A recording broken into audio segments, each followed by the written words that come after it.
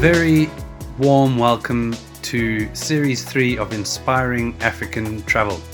Thank you so much for joining us. I'm James, and with my wife Julia and our great friend Stuart, we really want to thank you for joining our platform. In this podcast, we share stories from inspiring local people involved in tourism all around Africa. We've had women breaking gender barriers. In Series 2, we featured local heroes in tourism in Africa, people who've carved a successful career from humble beginnings through tourism. And we really want to bring you closer to your love for Africa through the interviews on our podcasts. So in our third series, we'll be interviewing local specialist guides from all across Southern and East Africa. By specialist guides, we aim to bring you people that have a tremendous amount of experience from out in the field. And we want to share their stories that are surely going to hook you in. It could be a particular animal that they're extremely passionate about and that fascinates them.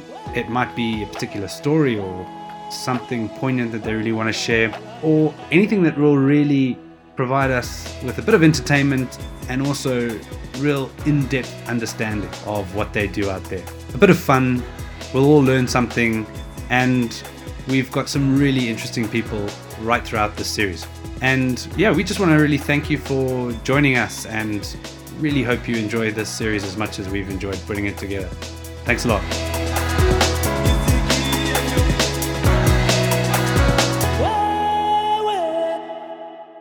Well, here we are, everybody. It's episode 2 and we're cracking on well. And for the next 20 minutes, we're going to transport you to the Makgadikgadi salt pans in Botswana. These are the world's most expansive salt pans. In early June this year, we were so lucky to go and stay at the renowned Jack's Camp. It's a completely newly built camp. It's one of a kind in Botswana, it's fair to say, in Africa actually.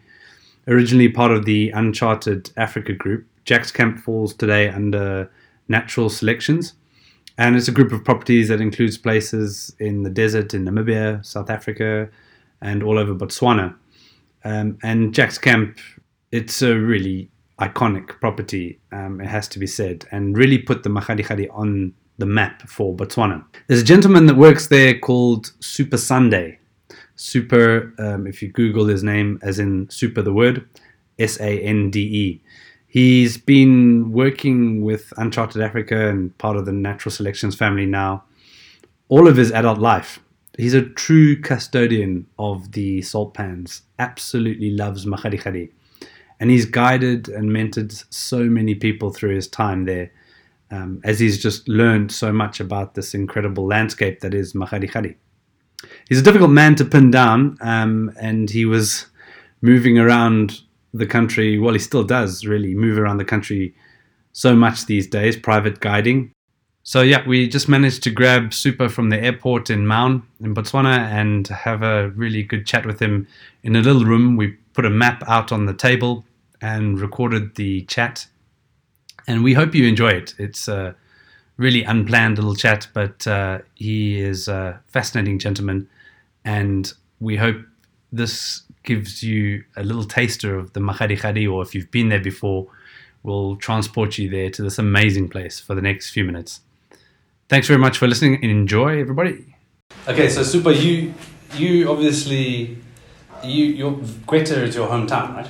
Gweta is my hometown. Okay, so Gweta is where on the map here? Right here, this is Gweta village. Okay, so you're on the northern part of the salt pans. Actually, yeah, I'm on the northern part of the salt pan, of the Ntwetwe pan. Okay, cool. So did you grow up like exploring the salt pans, or did you know much about the salt pans? And growing up, I literally knew nothing about the salt pans up until the last 31 years. That's when I moved down there to take up my job with Uncharted. Yeah. So prior to that, so before the age of 30? Prior to that, I was mostly based outside Francistown. Well, I actually moved from Francistown with Uncharted Africa Safaris. Okay, so they employed you there? Yes, before Uncharted was born. So, as I understand it, let's, like, if you go back to the history before we go into the geology of the pans, like Jack's Camp was literally a playground for him. Like they just enjoyed the area.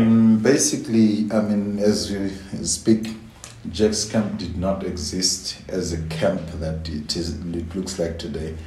That only came about in 1993. 93. Yeah, but Okay. since 1978, that was very much like a campsite. Jack's type of marketing was word of mouth. Oh, okay, yeah. So friends would go and recommend the experiences that they gained out of the salt pens. Yeah, Because yeah. he was previously a tracker, hunter. And then when he retired in 1964 from hunting, he decided to do photographic, which a lot of people thought that was crazy. Actually, you know what? Only to realize that exactly where everybody's going to end up, which is where we are today. And then you grew to start exploring the pans. Actually then looked at how Jack and Ralph, were operating within the area, and I realized there was something for me to learn. Yeah. I mean, they obviously loved They it at that point. Loved Fascinating. that place. I mean, the thing is, it is right on the edge. You know, once your Yeah. guests have landed and there's no other planes above your skies or It's so anything, nice. it's just it was mostly considered a marginal area, no game, nothing. You see a jackal once a week or twice, see an elephant, use it all year round, see a track of an elephant, you sort of go back there. If it walks during the wet season when they leave some indentations on the ground, we'll use that all year round Yeah. for guiding our guests. But now you look at it, tons of elephants, zebras, wildebeest, Yeah. jackals. It's completely changed. So, like, look at the area, though, Super. I mean, like, looking at the map as it is now, the area that's taking up the Ndwedwe pans, salt pans, but let's just call it, for argument's sake, Yes. the greater Mahadi salt pans. It's like the same size as the It Okavango looks, Delta. it looks Massive. exactly the same size as the Okavango Delta. But, Yeah. Truly speaking, this here, if you look at our today with our satellite maps and Yeah. pictures and stuff, this is actually over 40,000 square kilometers. Wow. Which over there we're looking at what 15 to 18. Yeah. So a lot of these pens are sort of disappearing because of the vegetation is Encroaching. encroaching Okay. big time. Yeah. Which is natural. Which is That's fine. natural, Yeah.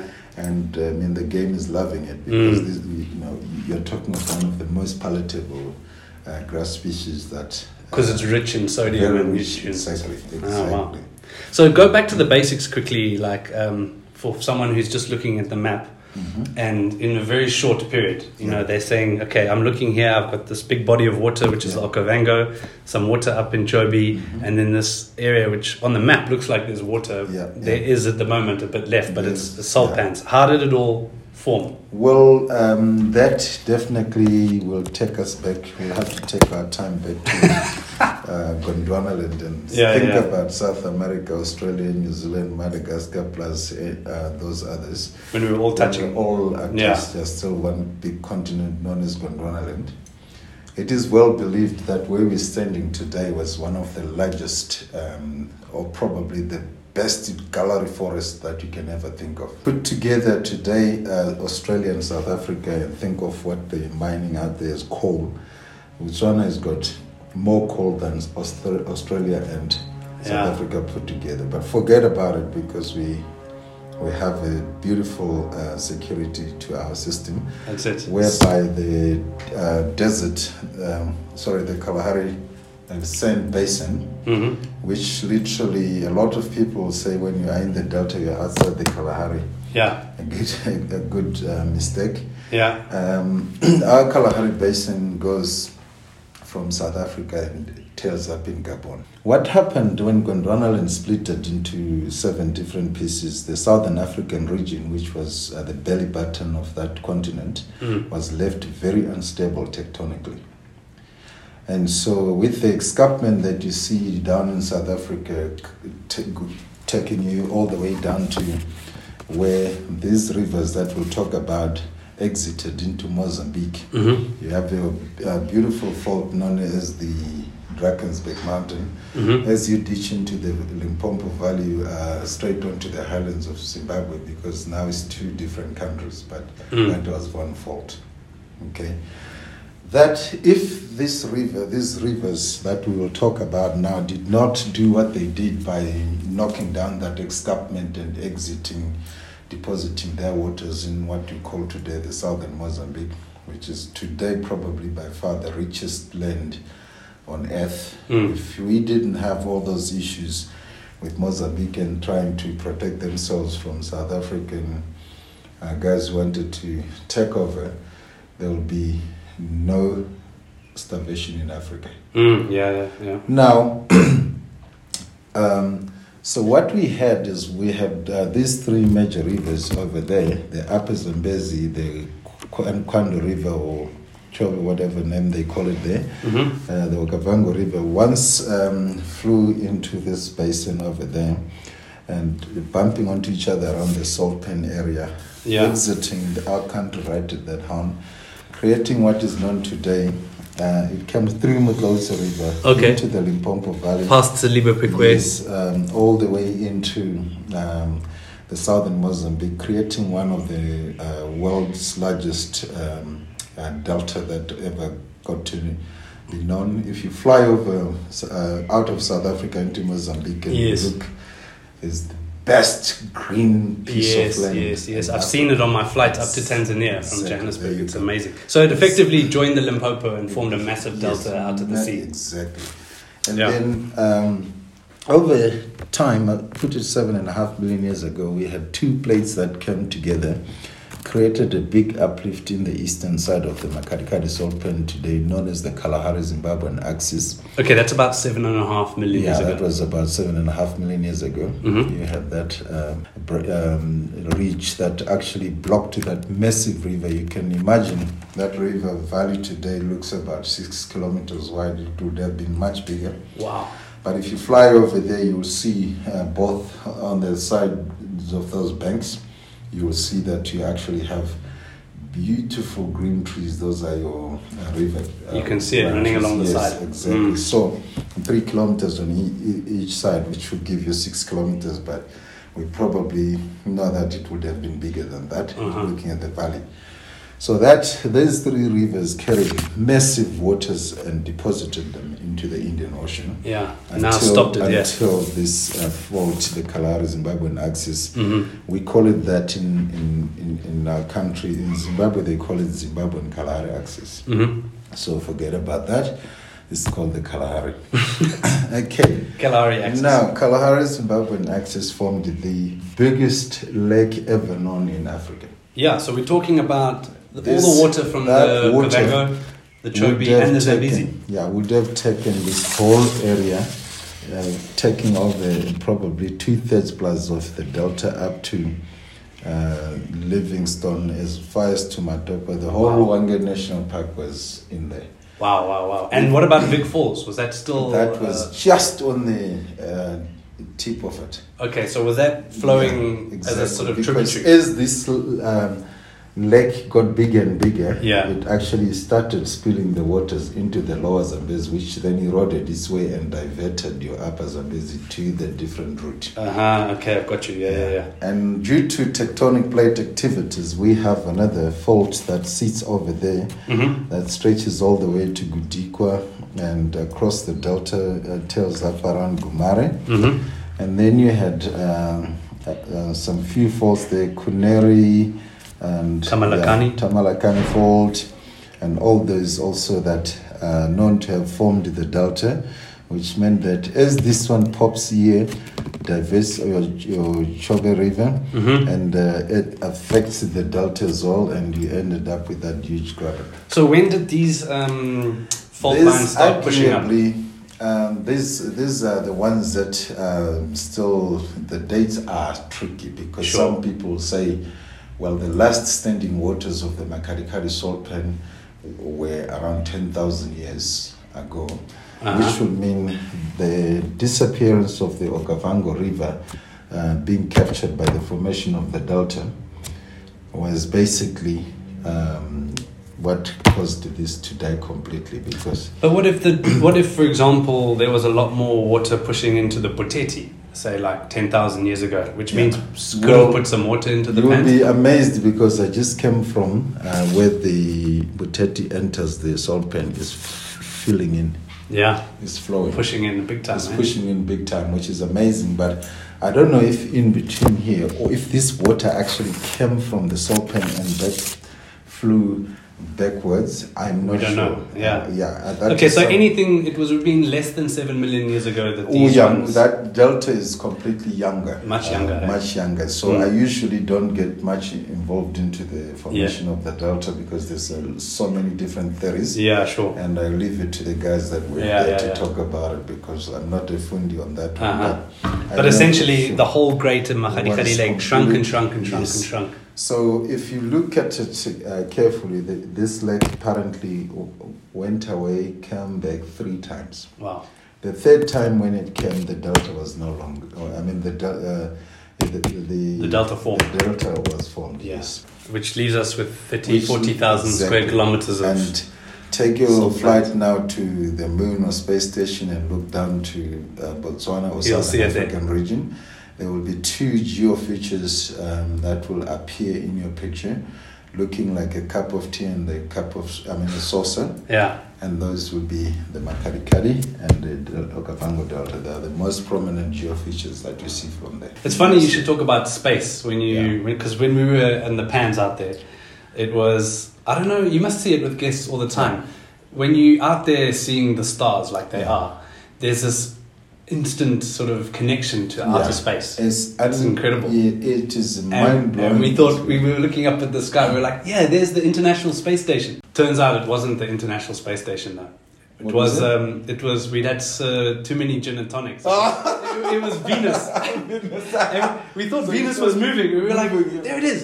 And then we all kept still for long enough, and then we realized, no. God, fantastic. But anyway, it's outstanding there. I mean, it is and the cool thing, there was no moon at the time, the stars were just like jumping out at you. It's so cool. It's a beautiful place too, and you can lie down and see over 20 satellites flying above you because most of this time after the rains, there's nothing there's hardly any fire pollution or anything like pollution. It's just clear as anything. Yeah. But you talk about so everyone considers the salt pans as a very dry and desolate place. Yeah. But of course, when we were there, it's right at the end now of the green season, so it's already coming into the dry season. Yeah.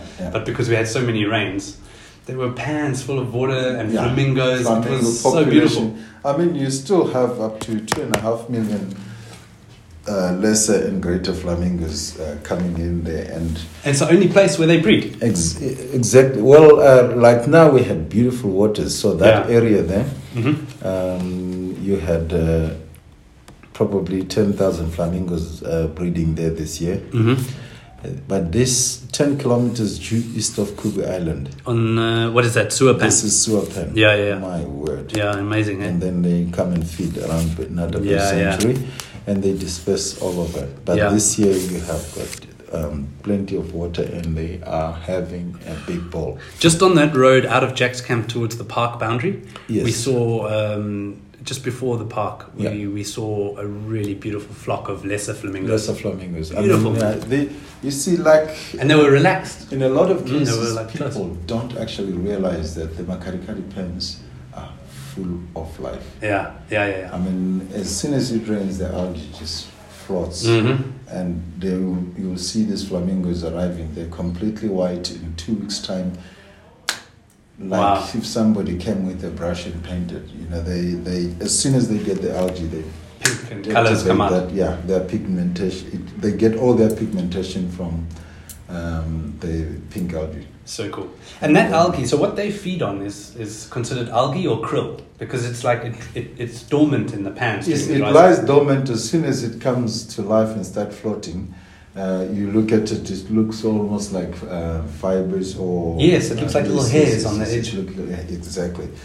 But in there as well, you've got about 12 different species of shrimps and stuff, which your greater flamingos are enjoying as well. Yeah. That's why they're a little bit less pink here, because they're getting their pigmentation secondhand.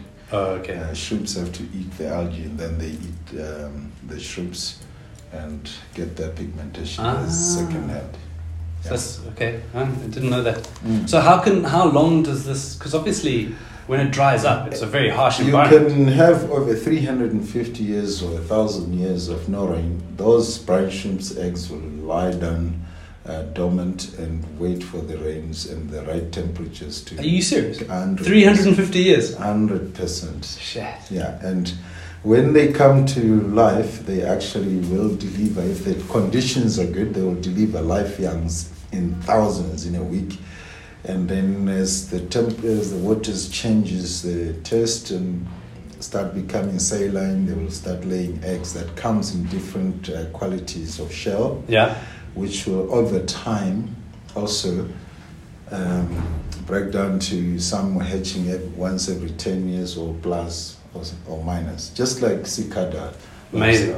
Amazing. Yeah. Such a Yeah. cool thing to see. And then, of course, we saw lots of zebras and Yeah, wildebeest. zebra- I mean, I wasn't expecting it because, again, it's Yeah. by now they've usually migrated out. But But there were good this numbers. year, with the amount of rain that we got, which probably is 3 or 4 times the amount of what we normally would get there. So there's going to be a lot of zebras that will hang there up until maybe mid-June, July. Yeah. But there are some that stays. A lot of them, as soon as they feel the conditions are changing and maybe the delta waters have arrived and some fresh shoots are coming up around the delta, Yeah. they don't even ask a question, they go. So Amazing. you will have a lot of them crossing into Makadikati National Park, Mhm. through the Ngami State Land into Ilinyati, Chobe. Chobe, Mhm. Linyanti, Savuti. Mhm. Some goes all the way to the Panhandle. Yeah. Yeah. But anyway, man, it's such a beautiful area. I have to, I know I've been to the Pans a few times, but to see it from that side, Awesome. it's refreshing. You know, you feel you're just out there exploring. There's nobody else there. It's one of the places that I always recommend people that if you have been working very hard out of your system, Yeah. there's a place for you, Yeah. and that's the place. And I hope that, I know you already sometimes have people that come for 4 nights, 5 nights, but I think out of this Corona thing, people are going to stay longer. Longer. And that's the Actually, kind of you know place what? that'll leave you disconnect. With I was just saying to a lot of my guests that with the size of the area that we have, the space and everything, Yeah. to come there for 2 days, you actually don't unpack. You don't. No. Your head is spinning. Yeah, so Yeah. you need to at least, start thinking about packing on your 3rd or 4th day. I completely And then, agree. You will be fine. Plus, when you stay for 3 nights or 4 nights, you guys not letting out any surprises, but there's always unique things. There's always something to do. Yeah, And there's yeah. so much to do there because Yeah. I know people when they think about game, they think big game. Okay, Yeah, you yeah, you still get big game there, Yeah. but there's a lot of other things that never even appear on people's mind, like heading out at 10 o'clock in the evening, Mhm. looking for black-footed cat. Let's go and look for a black-footed cat. They're like, what you talking about? And I just saw one last night. I went Did you? spotlighting at Mapula Ah, cool. after 9 o'clock and straight, Yeah. like 200 meters out of camp, black-footed cat. And while you're looking for them, you can check out the stars, listen to the Beautiful. birds. Exactly. It's so good, eh? And so, And what's your feeling on the new Jack's Camp? Because there's nowhere else like it in Botswana. It's so unique. I was worried at some point, but then when I realized, and also listening to from the guest experiences, they're like, you know what, actually I need to spend at least a day or an afternoon or a full morning in my tent. Yeah. Because that just it explains where you are. Well, the tents are 4 times bigger almost. You than don't the want ones. to come into a place and you talk about space and then you are kind of suffocated. I didn't think about that. Almost like in a vehicle cab. You really want to carry that from being out in the middle of the salt pen to a big tent, so you actually understand where you are. There is space. Yeah. Otherwise, you come from the largest salt pen in the world To a small tent. a small thing, and Yeah. it doesn't make any sense. Well, you've definitely achieved Yeah, that. It's so- massive. And let me tell you, I can see the way they're built. Very clever to keep you cool when it's hot. It Although is, it was and extremely cold when I was there. But you guys do an amazing job. There were hot water bottles and it was so toasty. Yeah. Well, we try our best. Yeah. Like now, every guest that comes, we have to make sure that, you know what, we have been missing them for a long time. Yeah, that's good, man. The best of what you can do, these people travel a long time, and now with all these times that they're going through in the airport and all stuff like that, when they get there, they need you. Yeah, sure. They need your support. You guys are good. We are there for them. And I swam in my plunge pool as well. Let me tell you, I've swum in some glacier lakes in Europe, and it was colder. Probably the coldest. That's so cool. Well, and thanks to you guys, guys like you and the whole team from Uncharted, because you put this place on the map.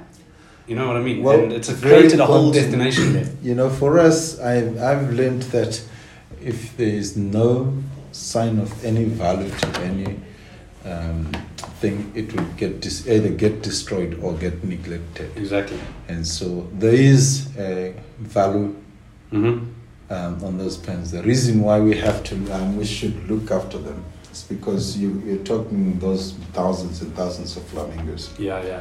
And they did not live in panic when they saw you. You can walk out there and just distance themselves and continue feeding. Yeah. Because they've never been troubled. That's a beautiful thing. Exactly. And if we didn't have tourism in those areas, nobody will be caring. No, great, man. Well, thanks for Excellent. the crash course on the pans, man. And we really enjoyed it. Thanks for having us out there. No problem.